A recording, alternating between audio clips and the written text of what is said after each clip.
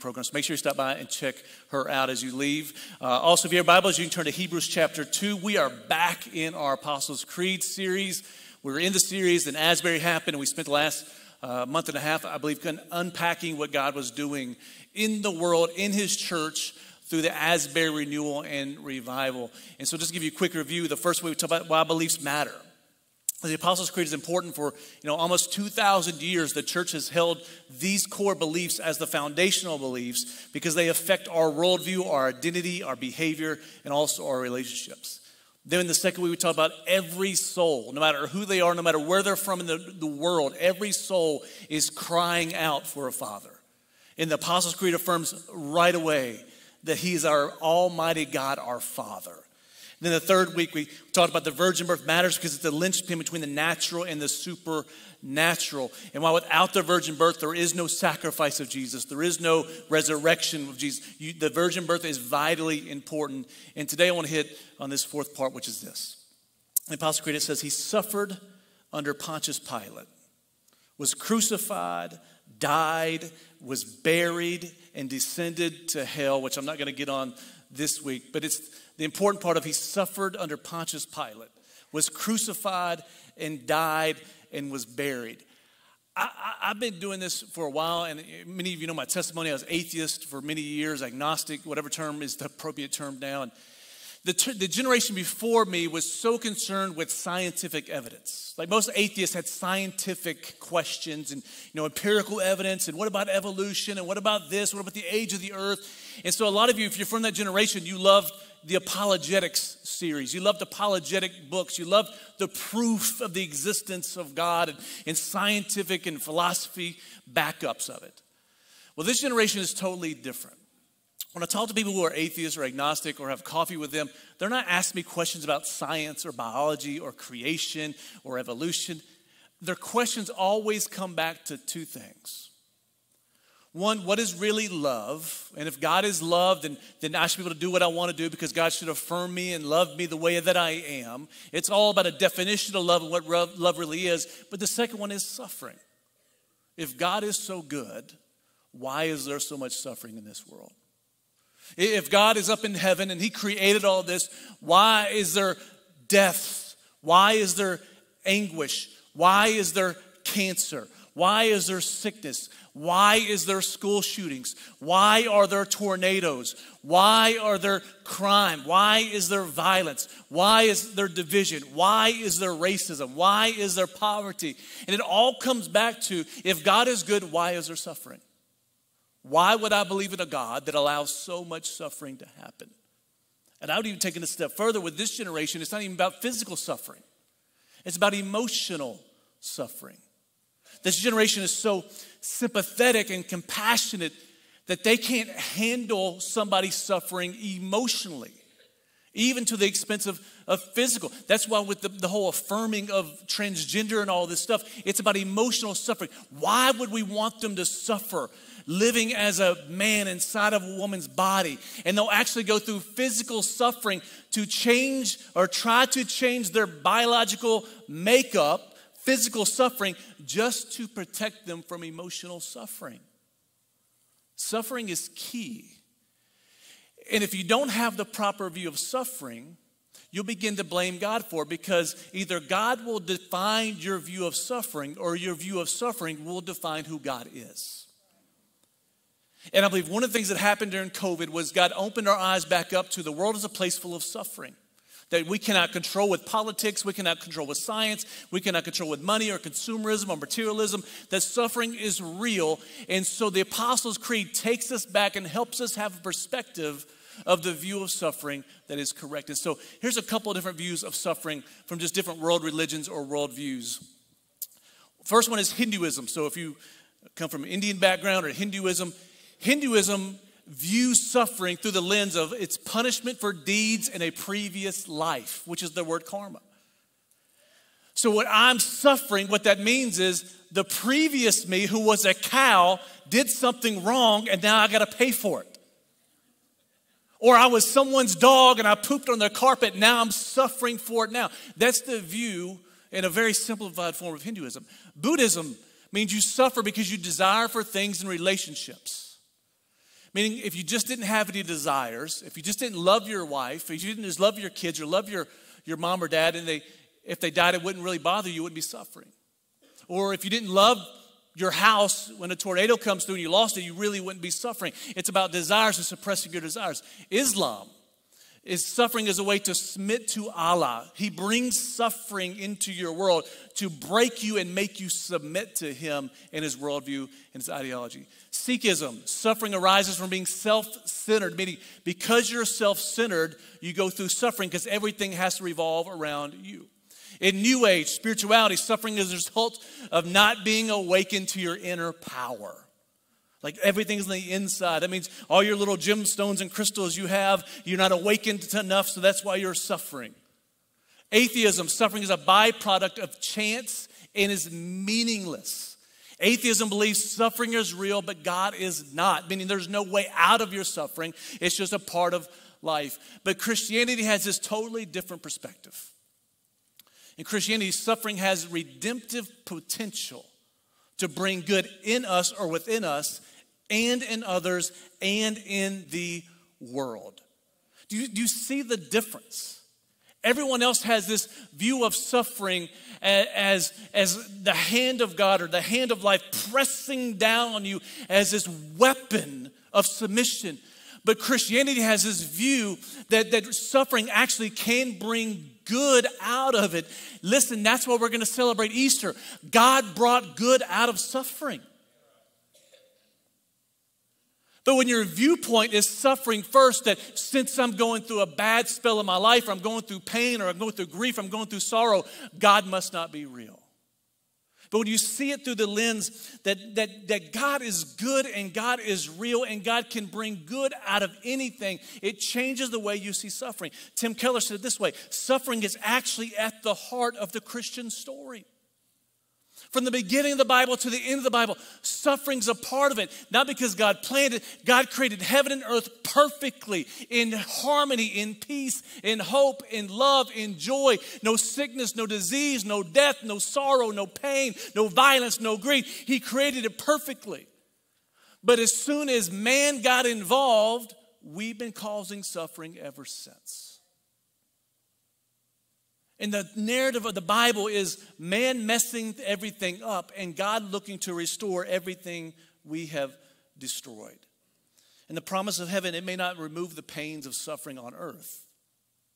The gospel may not remove the pain of sorrow of a lost loved one for you, or the going through a spell of cancer, or the loss of a loved one, like the shooting this past week in Nashville, Tennessee, where actually I went to school with the pastor whose daughter got killed.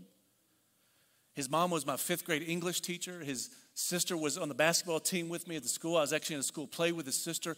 Like, the gospel doesn't take away that pain. But what it does do is it gives us a better lens in which to see that pain through. It gives us a better perspective to see this isn't the way it's supposed to be. It gives a better perspective to see that God at the end of time is going to restore all things and renew all things the way he intended them to be. The gospel may not change everything immediately, but it does solve everything and heal everything eternally. And so in Hebrews chapter 2, it says this. I'm going to start in verse 5. It says, "For it was not to angels that God subjected the world to come, of which we are speaking. It has been testified somewhere. What is man that you are mindful of him, or the son of man that you care for him? You made him for a little while lower than the angels. You have crowned him with glory and honor, putting everything in subjection under his feet. Now, in putting everything in subjection to him," talking about Jesus, "he left nothing outside his control. At present, we do not yet," everybody say yet. "We do not yet see everything in subjection to him." Even though everything is in subjection to Jesus, we just haven't seen it yet. When will we see it? When he returns and sets up his kingdom on earth, you'll see every knee bow and every tongue confess. You'll see all of creation in subjection to his rule, to his reign, to his authority, and to his love. He says, but we see him, who for a little while was made lower than the angels, namely Jesus, crowned with glory and honor because of the suffering of death." So even though he's crowned in glory and honor, he was suffered death, so that by the grace of God he might taste death for everyone in this room and online. For it was fitting that he, for whom and by whom all things exist, bringing many sons to glory, should make the founder of their salvation perfect through what? Suffering. For he who sanctifies and those who are sanctified all have one source. That is why he is not ashamed to call them brothers, saying, I will tell of your name to my brothers. In the midst of the congregation, I will sing your praise. And again, I will put my trust in him. And again, behold, I and the children God has given me. Verse 14, since therefore the children share in flesh and blood. It's about you share flesh and blood with Jesus. That's what communion is about. You share in the flesh and blood of Jesus. He himself likewise partook of the same things, that through death he might destroy the one who has the power of death, that is the devil, and deliver all those who through fear of death were subject to lifelong slavery. For it is not the angels that he helps, but he helps the offspring of Abraham, meaning us. He helps us. Therefore, he had to be made like his brothers in every respect. Everybody say every respect. That means he became like you in every single form and fashion. There is nothing you have been through that Jesus has not tasted. There's not a pain that earth has that Jesus has not experienced. In every single respect. So that he might become a merciful and faithful high priest in the service of God to make propitiation for the sins of the people. For because he himself has suffered when tempted, he is able to help those who are being tempted. Father, we thank you for your word. And I thank you for a suffering Savior who is now a merciful and faithful high priest that intercedes for us, who understands our temptation, who understands our sorrow, who understands our grief, who understands our shame, who understands our pain, who understands our temptation and all the things that are up against us in this world. That he can be at the right hand and intercede on our behalf. So Father, we thank you and we bless you in Jesus' mighty name. And all God's people said, amen. If you notice in this scripture how many times it refers to suffering, over and over again. And the suffering is always connected to humanity. That because he became flesh and blood, he suffered like we suffered. He suffered death like we suffer. He suffered temptation like we suffer. And so I think it's really needed to describe what actually causes suffering. And so there's lots of causes for suffering, and many of them aren't God. So if you throw that up there again, one of the reasons there's suffering is because we live in a fallen, broken world. We do not live in the Garden of Eden. We live in a world that's full of sin, brokenness, everything's destroyed. And in that fallen world, that is why earthquakes, tornadoes happen. That's why sickness and disease are here. And so many times we're suffering just because we live in a world that is broken. But that's one of the reasons God sent Jesus to begin to renew the earth so he can bring a new heaven and a new earth when he comes again. But it's also because of evil. Evil is real. No matter how bad we want to push evil away, evil is a reality. You cannot read the Bible and push away the reality of demons. You cannot read the Bible and push away the reality that there's evil people out there. That shooting in Nashville this past week was not a byproduct of the fallen world. It was the byproduct of evil. Only evil changes their identity, walks into a Christian school, and shoots a bunch of little innocent kids for no reason at all. This may say that is not a mental health issue. That is an evil issue. And so you may be going through suffering because there is literally evil, demonic forces at play all around us. There's evil. There's also temptation. Temptation is the work of Satan to try to move you out of God's will, meaning you're already in God's will. But like Jesus was walking in God's will, walking in the perfect will, the enemy will try to tempt you to get you to step out of God's will so that you'll sin. So temptation comes in many ways. It could be lust, it could be greed, it could be anger, it could be bitterness, it could be unforgiveness. It could be the donut shop on Florence Boulevard, which is the greatest threat of temptation in my life. Like it could be anything. It could be conspiracy theories that draw your attention and suck your hope out of you. Temptation is anything that tries to get you out of God's will. Trials are a work of God to move you into God's will. They're precursors, they're tests to see if you're in God's will, if he can give you more authority or more power or more responsibility. God always tests a man before he can use a man. So what you may think is suffering is actually God preparing you for something more. Job went through a trial. What was it? God wanted to bless him double time at the end of his life. Sometimes you go through suffering because God is trying to promote you. You have persecution, which is suffering for God's glory. Meaning that, most of us in this room have never really suffered for God's name or his glory, but there's churches and people in Africa and Iran and the Middle East and Southeast Asia that literally are going through suffering just because they proclaim the name of Jesus. Listen to me. Just because somebody says something mean to you on Facebook, that is not suffering. Suffering is when your life is in danger, your family's life is in danger, because you simply say, Jesus is my king. That is persecution. Consequences are suffering as a result of negative consequences or sowing and reaping. Like, it cracks me up sometimes. I'll have people talk to me like, Pastor, the devil's just after me. Devil's trying to do this. Devil's trying to hold me back. And I'm like, whoa, let's stop. So tell me what's going on. Well, I got this charge with the charges. It's not real. I'm like, hold on. Tell me what happened. And they start telling me, I'm like, I don't think the devil's after you. I think you're actually on his team. Like, what do you mean? So you're telling me it's the devil's fault that Alabama lost the football game, you drank 12 too many beers, kicked your dog, got in your car, drove on the sidewalk down Florence Boulevard, wrecked your car into 306 Barbecue, then got out of your car running naked down Court Street saying, "Make America Great Again," and you get arrested, and now that's God's fault.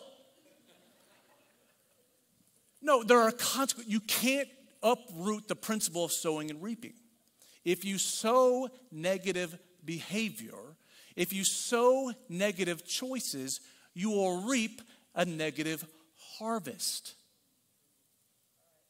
It's just a principle of the kingdom. You can't bypass that. And so many people, they'll make really dumb choices, and then they'll try to blame God or the enemy for them. And the problem with that, the only way you can get away around the principle of sowing and reaping is to repent from your sowing and uproot some things so you can get a new harvest. But the last one is discipline. Discipline is God will bring discipline in your life, which feels like suffering, because it's temporary suffering in God's attempt to try to prevent long-term suffering. Right? We do that with our kids. When your kids do something wrong, you'll bring some suffering, either through a timeout, removing their screen time, through a spanking, through being grounded, whatever. You're trying to cause temporary suffering to prevent them from living in long-term suffering. Right? Those are all things that we may suffer through. But the good news is this: God isn't the cause of suffering. He actually joins us in our suffering. In Hebrews 2, that's what he's actually saying. He's saying that the reason God came to earth in the body of Jesus was to suffer like we suffer, so he could have a different perspective of what we're going through, so he could have mercy, and he could be a faithful high priest to release mercy instead of judgment. People ask, well, why is the God in the Old Testament so angry and the God of the New Testament so loving? It's the same God. The only difference is the God in the Old Testament had never experienced temptation, had never experienced grief, had never experienced sorrow, had never experienced pain, had never experienced all the stuff in life. And he comes to earth in the body of Jesus, and now he sees what we go through, and now he has mercy. See, the only people who can have mercy are the people that actually have been through what you've been through. Jesus has now been through what we've been through. Now when he intercedes, he's interceding from this place of mercy and compassion, not judgment. That's why it's interesting that we'll try to blame God for suffering when the God that we serve, our God suffered too. Allah never suffered. Buddha really never suffered. The thousands of gods of Hinduism never suffered. Our God chose to suffer like us so he could join us in our suffering, so he could give us an escape and a solution and salvation out of our suffering when he returns again. The writer of Hebrews said he suffered in every single respect. Do you realize that there is not a single thing that you have suffered that Jesus hadn't suffered too? Not a thing. And I think in our Christian deism, we think God is this far away God up in the heavens sitting on a throne that he doesn't understand. No, he understands. For 33 and a half years, his life was ravaged with suffering. Just the 3.5 years of ministry would have been enough for all of us to quit ministry, probably commit suicide, and to stop. He anguished, he was ravished, and every single way he suffered. And here's just a few. Augustine said this: God had one son on earth without sin, but never one without suffering. Jesus suffered mental anxiety. If you struggle with depression or anxiety or mental illness, Jesus in the Garden of Gethsemane was so anxious about fulfilling the mission of the cross, so stressed that he sweat blood out of his pores. Why? It was mental anxiety and anguish. Jesus suffered emotional trauma. It literally says Jesus wept. Jesus wept why? He experienced grief and sorrow of losing his best friend Lazarus. Like, he experienced all the losses we've experienced in life, yet he carried them in such a beautiful way. Jesus suffered physical agony. On the cross, his skin was literally ripped off his body. Hung on a cross to suffocate because he couldn't get oxygen into his lungs, to push oxygen into his blood, to push oxygen into his muscles and tissues. He experienced death. He suffered relational betrayal. The people he loved the most treated him the worst. Judas walked with him for 3.5 years. Right next to him. In every miracle, Judas was right there. When Jesus was preaching, Judas was right there. And they didn't just preach and teach. They lived together. They walked the earth together. They camped out. They traveled. They journeyed from city to city. Judas was right there with him as a best friend. But yet it was Judas who kissed him to betray him, to murder him. Like, if you think your family or union's bad, just look at the inner circle of Jesus. Judas betrays him. Peter, his best friend, denies he even exists. Like, he's been through it. But Jesus even suffered spiritual darkness. I don't know about you. Maybe you've had seasons where you felt alone, isolated, like the walls are caving in. You feel like God has abandoned you. He's left you. Jesus, even on the cross, cried out, "Father, please do not forsake me." Tim Keller said, Jesus lost all his glory so we could be clothed in it. He was shut out so we could get access in. He was bound, nailed, so that we could be free. He was cast out so we could approach. And Jesus took away the only kind of suffering that really can destroy you. That is being cast away from God. He took that so that now all suffering that comes into your life will only make you greater. A lump of coal under pressure becomes a diamond, and the suffering of a person in Christ only turns that person into somebody gorgeous. He experienced suffering in every single way we have. Yet instead of letting it turning into something bitter or something dark or something broken, he turned it into something beautiful: salvation and redemption.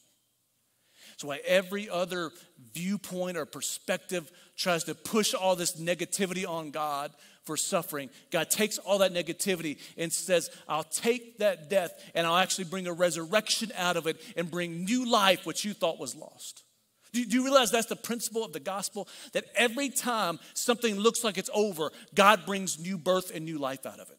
Every time it looks like there's a death, there's resurrection that comes out of it. Every time it looks like the enemy's starting to win, God uses what the enemy's actually trying to do to turn good out of it. Even when the enemy held the Hebrews captive in Egypt for 400 years, God used it to create this whole redemption narrative and create a whole new type of people on earth that had never been seen before.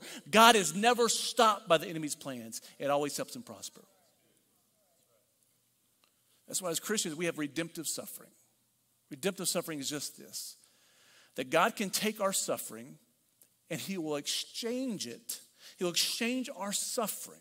He'll exchange our brokenness. He'll exchange our pain to create something new in us, something new in others, and something new in the world. God actually takes it. There's this exchange that happens. Martin Luther, the reformer, calls it the great exchange, where literally you come to Jesus with nothing but brokenness. Nothing. You don't have good works. All you have is sin, shame, guilt, sickness, disease, worry, anxiety, depression, fear, hatred, greed, racism, whatever, divisions, slander, gossip. All we have is this negative brokenness and suffering. And we literally bring it to Jesus. We exchange it. We give him our suffering. We give him our brokenness. We give him our pain. We give him all our junk. In return, he gives us his glory. He gives us his access to the Father. He gives us his inheritance, as it says in Ephesians 1, which is undefiled and perfect in every single way. He gives us all of his goodness for our brokenness. That's the gospel. That's why he suffered. He took on our suffering so we could take on his glory. And in doing so, that is what grace is. Grace is when you make a really bad exchange. He gets all our junk, and we get all his goodness.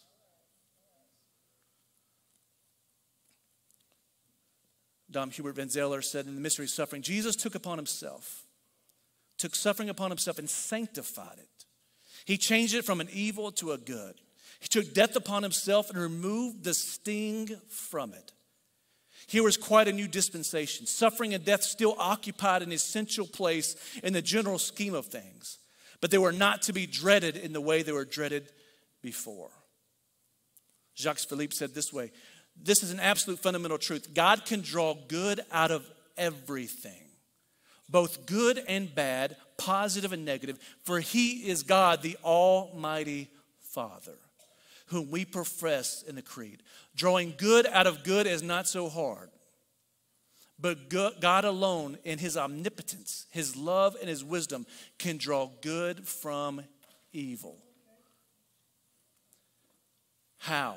No philosophy or theological argument can explain it completely. Our job is to believe it on the word of Scripture, inviting us to this degree of trust. In everything, God works for good with those who love him. Do you understand that? Like, every worldview I showed up, every philosophy that's up there, all they try to do is explain suffering. But God takes suffering and wants to exchange it. Anybody could take good and make good, but only God can take evil and make good. Only God can take death and make life. Only God can take pain and make healing. Only God can take suffering and bring joy. It's this totally different dynamic. But the question is not if you're going to experience suffering. The question is, how are you going to react when suffering comes? Like, we all experience suffering. Like, everyone in the world experiences suffering. It's not a Western thing. It's not an Eastern thing. It's not a European thing. It's not an American thing. It's not a Christian thing. It's not a Muslim. We all experience suffering in one form or another. And so the question would be, what lens do you see suffering through? Are you going to determine who God is based on how you feel and what you suffer through?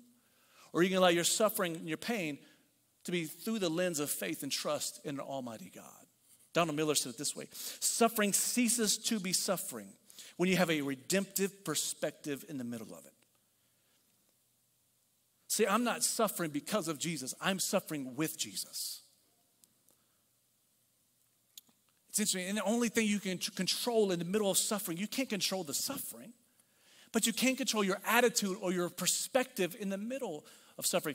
Last week when the tornadoes came through, I was going through Plantation Springs, checking on Pete Key. I checked on Mickey Ritchie, who's actually here. And man, their house got destroyed on the backside of it. And I just walk up, and if you know Mickey at all, he's the happiest person in the world. I think he's high 90% of the time, but he was happy. I said, man, do you need anything? And he's like, man, we're good, man. Just thanks for coming by. Like, everything's good. We got Chick-fil-A. He was like trying to serve me. He said, we got coffee, we got Chick-fil-A. And I was like, man, I'm just checking on you. What do you need? He's like, man, I'm good. And he had this great attitude. And I said, man, I just appreciate your attitude. Like, it's uplifting my spirits. He says, well, that's the only thing we can control. In the middle of suffering, in the middle where most people would blame God, why? God, why? God, why does these tornadoes keep coming through Alabama? We can win every national championship in football history, but we can't stop a stinking tornado. Why? Why is it got to be my house? Of all the neighbors, why am I? No, you can't control those factors, but you can control my God is still good. Or you can be like Job, where your friends tell you, just curse God and die. And you're like, you know what, that sounds pretty good right now. But Job said, no, my Redeemer lives. And he is good. And so I'm just going to give you real quick 6 different tensions of when you suffer with Jesus versus when you suffer without Jesus. The difference, what happens, because it's not a matter if you suffer, it's how you suffer and who you suffer with. If you suffer with Jesus, you experience the positivity, redemptive side of suffering. But if you suffer with the world or like the world or without Jesus, you'll suffer the negativity side. And so number 1 is this. Suffering with Jesus results in a deeper intimacy with Jesus. But suffering without Jesus results in hostility towards Jesus. So when I suffer with Jesus, he draws me closer. When I suffer without him, I push him farther away. Paul said in Philippians 3, he said, that I might know him and the power of his resurrection and may share in his suffering, becoming like him in his death, that by any means possible I may attain the resurrection from the dead. I will tell you, all of us in this room know people who have suffered, and because they blame God for it, they suffered without Jesus. And since they suffered without Jesus, instead of growing closer or more intimate with him, they become hostile towards him. If we really want to take it deeper, that most of the people that are hostile towards God are really people who are suffering and they don't think God is with them. And so when you have this perspective that I'm suffering, but I don't want anything to do with God, I don't want anything to do with him, it creates this hostility. And let me help you. God cannot be your deliverer and the cause of what you need to be delivered from at the same time. You can't blame God for your problems. It's like, I need you to deliver me from my problems. It doesn't work that way. Either he's your savior or he's your abuser. He can't be both. And Rob Bell, before he went off the deep rails, he did this video series called Pneuma. He talks about this in his video. Just this power of, he was camping, he had his little son with him who was a baby on one of those packs on his back, and they're walking through and it starts raining in this campsite. They've been hiking there far away from their campsite, and they're trying to get back. This is storming, thundering, and lightning. As it's thundering and lightning, he just starts worrying about his son. So he pulls his son to the front, covers him in his own rain jacket, and he's trying to get back, and he's trying to talk these affirmations. Hey, son, it's going to be okay. We're going to make it. We're going to make it back. I know it's raining. I know it's thundering. I know it's scary, but we're going to make it. And he keeps speaking all these words over him and over him. And he said, we finally get close to the cabin. He says, hey, we're almost there, little buddy. We're almost there. And so finally he gets inside. When he gets inside, he takes the rain jacket off. And he starts thinking, he said, I don't know if like in 10 years, my son's going to have all this post-traumatic stress from this storm. He said, but for me, it was a time that I got to hold him close. And my voice was the loudest voice in his ear. Sometimes we go through suffering, and God uses it to draw us deeper in intimacy towards him. And if we were all honest, many of us, the times we grew the closest to God was in times of suffering in which he drew us close. But number 2, suffering with Jesus creates greater dependence on his grace. But suffering without Jesus creates greater dependence on self. So when I suffer with Jesus, even Paul goes to this thorn in the flesh. He's suffering, and he's like, yeah, but my grace is sufficient. He learned that when he suffered with Jesus, no matter what he's suffering, he learns to grow closer and more dependent on God's ability than on his own ability. But when you suffer without Jesus, you only have yourself to depend on. And then you go weary, and you go tired, you get frustrated. Or C.S. Lewis said, God whispers in our pleasure, speaks in our conscience, but shouts in our pain. It is his megaphone to rouse a deaf world. That in suffering, you learn to lean on his grace. And I promise you, it holds you up every single time. But when you suffer without Jesus, the only person you can lean on is yourself. And now you're weary, you're tired, you're broken, and now you're blaming God. Number 3, suffering with Jesus leads to connection with others, but suffering without Jesus leads to isolation from others. It's interesting how two people go through the same thing, and whether it's depression or suffering, and some people lean closer into other people, and they get their strength through community, they get their strength through others, they get strength through other people. But then other people go through the exact same thing, and they push away from community, and they isolate themselves. And depression, that's the whole goal of depression. Depression is trying to get you away from community because that's where your strength lies. And so what happens when you go through suffering, the only response is if when you're suffering with Jesus, it draws you closer into people. But when you suffer without Jesus, it draws you deeper and farther away from him. In 2 Corinthians 1, verse 3 through 7, it says this, Blessed be the God of our Father, of our Lord Jesus Christ, the Father of mercies and God of all comfort, who comforts us in all our affliction, so that we may be able to comfort those who are in any affliction, with the comfort with which we ourselves are comforted by God. Do you get that? That when you go through something, God is comforting you so you know how to comfort other people. For as we share abundantly in Christ's sufferings, so through Christ we share abundantly in comfort too. If we are afflicted, it is for your comfort and salvation. And if we are comforted, it is for your comfort, which you experience when you patiently endure the same sufferings we suffer. Our hope for you is unshaken, for we know that you share in our sufferings, you will also share in our comfort. Meaning that when you go through suffering, you are now able to connect with other people who go through suffering. And the two most powerful words you'll ever hear when you're going through suffering are the words, me too. I don't know if you experienced when you're going through something, loss of a loved one. You know, when Alicia got diagnosed with epilepsy, there's a friend I actually talked to yesterday morning that his daughter's going through epilepsy at the same time, and we actually were able to talk. And when I shared my story publicly, preaching at my home church, he had lunch with me and he said, hey, me too. There's something powerful about the words, me too. Why? We can share in our sufferings, but we also share in our comfort. The author, Joni Eareckson Tada, wrote over 35 books. And many of you probably don't know her story. At 17, she was diving in the Chesapeake Bay and didn't realize how shallow it was and broke her back. At 17, since then, she's been in a wheelchair as a quadriplegic ever since. But she's written 35 books, and she says, I wouldn't trade my life for anything. She said, out of my suffering, I've been able to help so many other people out of their suffering. Out of my pain, I've been able to help so many people experience healing. Out of my trauma, I've helped so many other people experience joy. Why? She allowed herself to suffer with Jesus and to connect with people through her suffering. Number 4, suffering with Jesus develops character, but suffering without Jesus develops bitterness. Billy Graham said, suffering is part of the human condition, and it comes to us all. The key is how we react to it, either turning away from God in anger and in bitterness or growing closer to him in trust and confidence. Romans 5:3-4 says, not only that, but we rejoice in our sufferings, knowing that suffering produces, everybody say produces.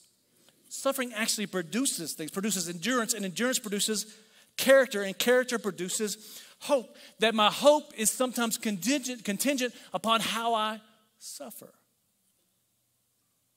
It's amazing how so many people are bitter towards God.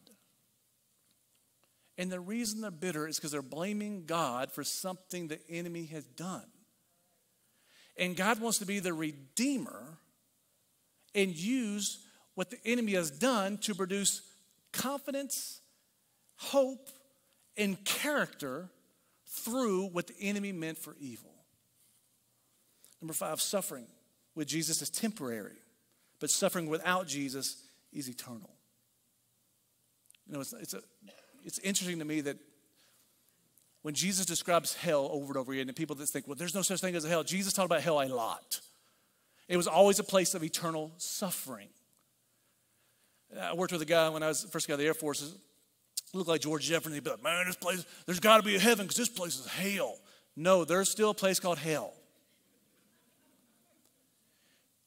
But we have become so materialistic, and we've thought our suffering is so bad on earth that we've lost sight how bad suffering is in hell. Like, suffering in hell is actually eternal. There is no moment of reprieve. There is no breath of fresh air. There is no drink of cold water. It's suffering for eternity. And the only reason you suffer for eternity is because you chose to suffer on earth without Jesus. When you suffer with Jesus, you may still go through suffering, but it's temporary. 2 Corinthians 4 says, so we do not lose heart. He was talking to the church losing heart. Though our outer self is wasting away, our inner self is being renewed day by day. For this light, momentary affliction is preparing us, there's that word again, producing, preparing us for an eternal weight of glory beyond all comparison. As we look not to the things that are seen, but to the things that are unseen. For the things that are seen are transient or temporary, but the things that are unseen are eternal. Time are not worth comparing the glory that is to be revealed to us. Like I've never experienced childbirth. I told Toya, I got sunburnt, my ankles are swollen, my belly's getting fatter. I feel like I'm pregnant these days. I'm starting to look like I'm pregnant, but I've never given birth to a child, even though they say I can these days. I've never tried. But I've watched her give birth. I would say giving birth is suffering. It doesn't look fun. It looks painful. It looks stressful. It looks like it's full of all these thoughts and all this stuff going on. It's suffering. So how can a woman endure suffering during childbirth? It's because they know it's temporary and it's going to produce something better on the other side. And so when he talks about the scripture that is temporary, he says something better is coming. What he's saying is you can endure temporary affliction because the glory that's coming later on is going to be well worth it. And so we are so simple-minded, we forget that there's glory on the other side of this life. There's glory on the other side of death. There's glory on the other side of your suffering. And when you suffer temporarily, even though you suffer with Jesus, there's glory on the other side. So you may be going through suffering and think, well, I just don't know how long to go through this. Listen, you can always go further than you think. Would you know what's on the other side? For the joy that was set before him, Jesus endured the suffering of the cross because there was something ahead. When you're going through suffering, think of it as I'm giving birth to a child. I'm giving birth to a promise. I'm giving birth to a generation. I'm giving birth to a dream. I'm giving birth to salvation. I'm giving birth. And so as you're thinking about what the baby's going to be and look like and whose nose it's going to have, whose ears it's going to have, and all that weird stuff, when you think about the baby, it'll help you endure the suffering. Last but not least, suffering with Jesus gives God all the glory. But suffering without Jesus gives God all the blame. When you suffer with Jesus, he receives all the glory. When you suffer without him, he just gets the blame. And I'll tell you, God will protect his glory at all cost. Romans 8:18 says this, for I consider the sufferings of this present time are not worth comparing with the glory that is going to be revealed to us. You know, anyone can give God praise and glory on Sunday morning when everything's going right. Anybody can say God is good when you win the lottery. Anybody can say God is good when you won a Grammy or an Emmy or an Oscar. Anybody can say God is good when everything's going the way you want it to go. But it takes somebody who's trusting and submitted to the Father to be able to say, he's still good when you're going to hell in a handbasket. When you got a diagnosis from the doctor, it doesn't look good, you say, he's still good. See, it takes somebody who really trusts God in the middle of the storm, that when everybody else is cursing God and dying, that you stand there with your hands lifted and say, he's still good. He still loves me unconditionally. He's still my Father. He's still merciful. He's still a faithful high priest. He is still everything he said he is. He still is. My circumstances do not change God. My God changes my circumstances. And when that perspective comes, he receives the glory. Does God get more glory from you praising him in the storm or you praising him from the mountaintop? I'll tell you, Job's sitting on the molehill. My God is still good. And everybody's like, Job, come on, bro. Look, your family's dead. Your crops are burnt up. Your house is falling apart. It's time you just give up on this God thing. He said, no, my God's going to get all the glory. He's still good. My Redeemer liveth.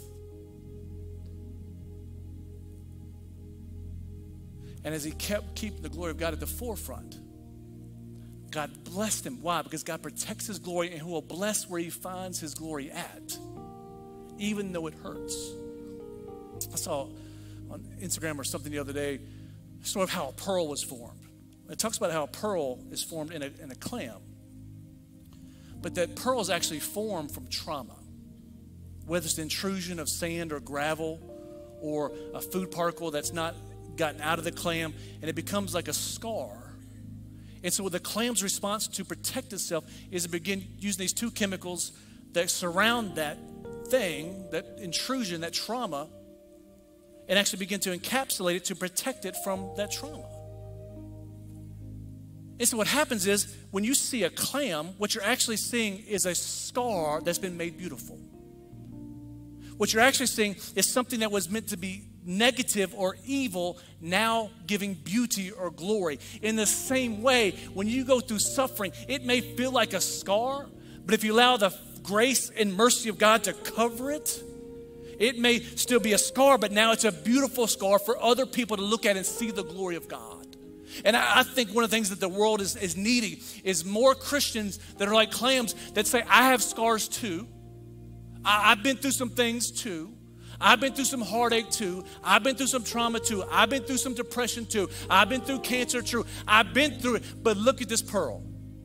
And the only way you can see the pearl inside the clam is for the clam to open itself up. So the only way the world can see the glory of God through you is for you to actually open your life up. Quit trying to dress up the clamshell and pretend like everything's great. Quit trying to put on church clothes on a clamshell and open up the clamshell so people can see the scar that has been covered in the grace and mercy, grace and mercy, grace and mercy to create this beautifully polished pearl that shows off the glory of God. Why? That's the only option. The only other option is you blame God for the scar. Or you can let him turn it into a beautiful pearl. If you would, bow your heads and close your eyes just for one quick second. You either suffer with Jesus or without him. Either God will determine your view of suffering or your view of suffering will determine who God is to you. So I'm not going to have anybody stand up this morning. But there's going to be two things. One, maybe you experienced suffering. You've been blaming God. You've been blaming God for your parents getting divorced. You've been blaming God for your mom or your dad or your grandparents passing away. You've been blaming God for a child that passed away too early. You've been blaming God for sickness and disease. You've been blaming God for whatever it is. You've been blaming God for your pain and suffering. I'm here to tell you, he cannot be the person you blame and the person who saves you out of the suffering. The only way you come out of that season and you can turn it into something beautiful is you just say, I'm going to suffer with Jesus. And he brings you in. We call it salvation. You die to self. You repent of blaming him. You repent of your own ways. And you confess that you need him. You're not blaming him. You confess that you need him. And he begins to cover you with grace and mercy. He covers you in the blood of Jesus to renew you and make you whole again. Every head is bowed, every eye is closed. So that's me. I need that fresh start today. I've been blaming God. I need to surrender to God and let him renew my life and to take my suffering and to give me something new for it. That's you. Just one private moment this morning. So that's me. I just want you to slip your hand up real quick. So that's me. Think anybody else? Put your hands down. I'm going to pray for you in just a second. I'm going to ask you to do me one thing. When you leave today, just please do me this one favor. Swing by Connection Point. Just say, hey, I raised my hand. When Pastor asks people to raise their hands, they want to put a gift in your hand. They want to help you on the journey. Because it's not about just a moment of decision. It's about a lifelong journey with Jesus. We want to help you along that path. But Father, I thank you for these people. And I thank you for the suffering servant, Jesus, who came to earth in human form just to suffer on our behalf. And so, Jesus, right now, I know you are a merciful and faithful high priest.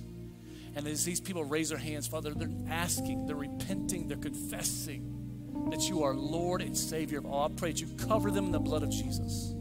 Wash them of their sin, wash them of their shame. Take what they're giving you, which is their life, and give them a new life in replace of that. Father, walk with them from this day forward through suffering, through pain, through it all to give you glory in Jesus' mighty name. And all God's people said, amen. If you would stand to your feet as we dismiss, finally our prayer team come forward. If you need prayer for anything, I know we say this every week, we believe in the power of agreement, where the Bible says if 2 or 3 touch and agree, it shall be done for them. So if you need prayer for anything, maybe you're going through a season of suffering, you need somebody to encourage you and pray for you. Maybe you got a family member you want to pray for, coming into Easter to be saved. They're going to be down front to pray for you. But Father, bless these your people with the promises of God, which are yes and amen in Christ. I pray as they leave here today, they leave on purpose, by your protection, with your provision, to see your promises be fulfilled in our lives. In the mighty name of Jesus, all God's people said, amen.